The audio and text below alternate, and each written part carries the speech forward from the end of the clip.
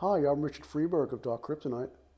Today we'll be addressing cybersecurity training in the current environment in part 3 of a 3-part series. The need for communication and constant upskilling.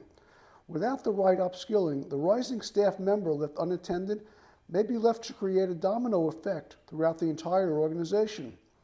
Maybe we shouldn't come down too heavily on them because being highly skilled in cybersecurity has never been part of their function. Perhaps it should be now. It's important to create a communication strategy that everyone at every level can see, which can be tailored for specific profiles. You can't sit still with cybersecurity training because the criminals aren't sitting still. For most employees, though, information security is typically a dry and relatively uninspiring topic. That means our communications need to work hard to stand out and engage employees against their day-to-day activity they are exposed to.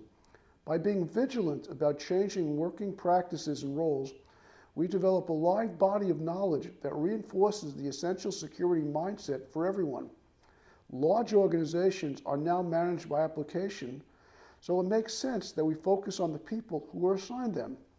If you don't get cybersecurity training right for these app owners, you're not simply letting down an area of the business, you're failing the whole organization. That's it for Cyber Insights today. Don't become another statistic.